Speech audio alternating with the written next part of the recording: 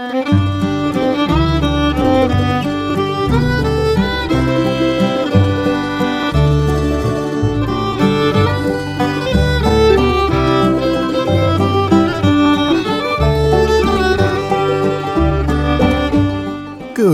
morning, Oregon. I'm Finn J.D. John, FJ at offbeatoregon.com, and this is the Daily Offbeat Oregon History Podcast. It's Monday, so this is an archive show.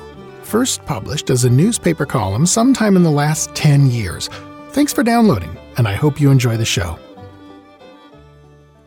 Like most tourist-friendly destinations on the Oregon coast, the town of Newport is well stocked with kitschy pirate gear.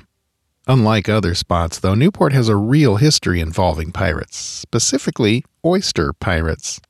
Most people who have heard of oyster piracy think of the stories of Jack London's youth when he borrowed money to buy a small skiff and went into the business down in San Francisco Bay. Or they may think of the long and occasionally bloody struggles between oystermen and oyster pirates in Chesapeake Bay on the East Coast, which were still straggling on as late as the 1950s. But Newport's relationship with oyster piracy actually predates the city of Newport.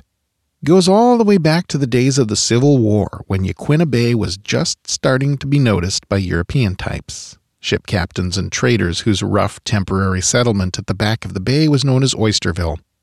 For the coastal Native American tribes, oysters had always been an important food. There were oyster beds generously distributed all over the bay, and the oysters that grew there provided the Indians all they could eat. Unfortunately, though, two things became a problem shortly after the Bostons started moving in, Bostons being Native American slang for American citizens from back east. First, demand for oysters went from a few bushels a week to essentially infinity. The city of San Francisco, a few days' sailing journey away, would buy and devour every oyster it could get its hands on. So professional oystermen with large sailing ships and industrial oyster harvesting techniques got very interested in the fishery. The second problem, which unfortunately wouldn't become obvious until too late, was that these delicious exotic West Coast oysters, the variety known as Olympia oysters, were very slow to reproduce and grow. This is why Yaquina Bay no longer has a commercial native oyster fishery today, although restoration efforts are beginning to bear fruit in other places, notably Netart's Bay. By 1863, the Siletz Indian Reservation had been created, and it included all of Yaquina Bay, oysters and all. So the Indians contracted with two commercial fishermen, Captains Solomon Dodge of the sloop Fanny and James J. Winant of the schooner Annie G. Doyle, to exploit the resource for them. Dodge and Winant had a great deal. They paid the tribes a total royalty of $1.15 per bushel of oysters and then hauled the tasty shellfish to San Francisco and sold them for $10 a bushel. The problem was they had unwanted company on the oyster beds back home in Yaquina Bay. That would be the dread pirate Hillier. Yaquina Bay's resident oyster pirate was a skipper named Richard Hillier, captain of the schooner Cordelia Terry. Hillier not only helped himself to the Indians' oysters, but he did so with brazen hostility, asserting, according to Marshall's account, the, quote, free right of all citizens to take fish in American waters.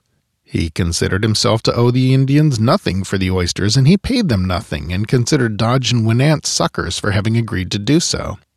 After some fruitless attempts to talk things over with Hillier, the Siletz Indian agent, Ben Simpson, wrote to his supervisor asking for help enforcing the law. Soon a small company of U.S. Army soldiers was on its way over the coast range from a post on the Yamhill River.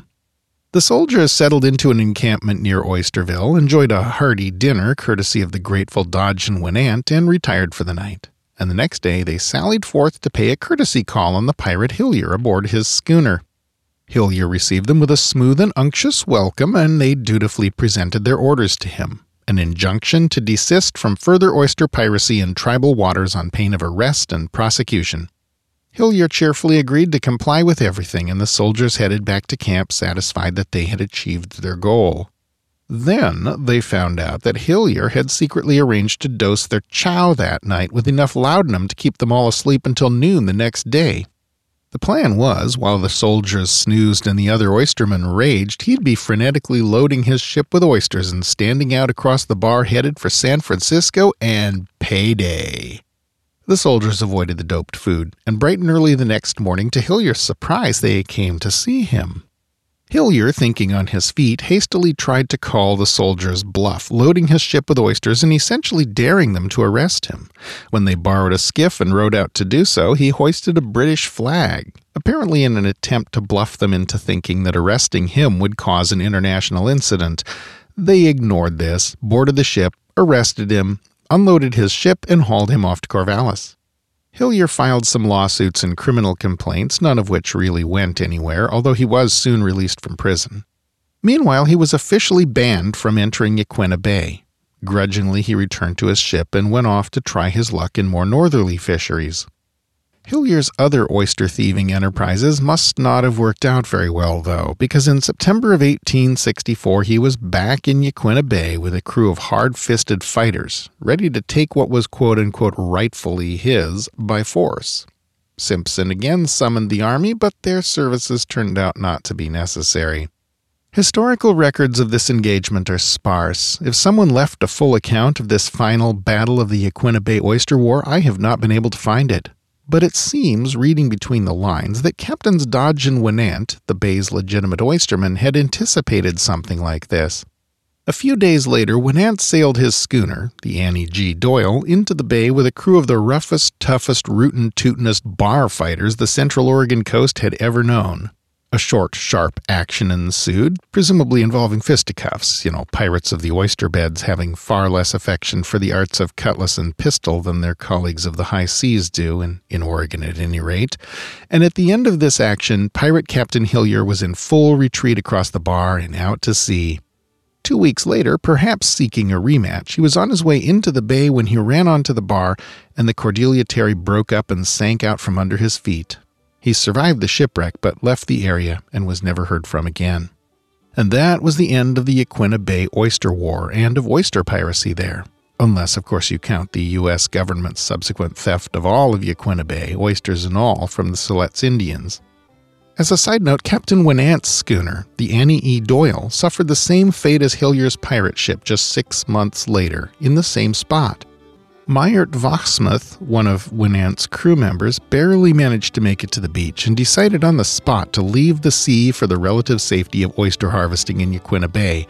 His business grew and thrived and eventually led to his son, Louis Wachsmuth, founding Dan and Louis Oyster Bar in Portland.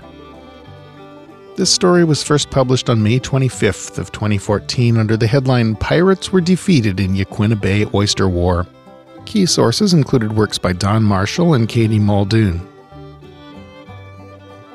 That's our show for today. Thanks again for listening. This podcast is part of Offbeat Oregon History, a public history resource for the state we love. What you've been listening to is one of more than 500 stories originally created and published as newspaper columns in first-run syndication between 2008 and today. You can read them all at offbeatoregon.com. Other Offbeat Oregon goodies include an active Facebook page, a Twitter feed, a ton of historic photos, and a bunch more stuff, plus a book, including visuals for today's show and full citations to sources. All these things are accessible via our hub page at offbeatoregon.com. This podcast is covered under a Creative Commons license. For details, see offbeatoregon.com/cc. Our theme music is by the Atlas String Band and was written by Carmen Ficarra. Listen and download more at atlasstringband.com. Questions, critiques, ideas for a future episode? Email me at fj@offbeatoregon.com. Episodes of Offbeat Oregon History are uploaded around 6 a.m. every weekday, so the next one will be on your device and ready to go before you know it. Until then, go out and fill up the rest of the day with good stuff. Bye now.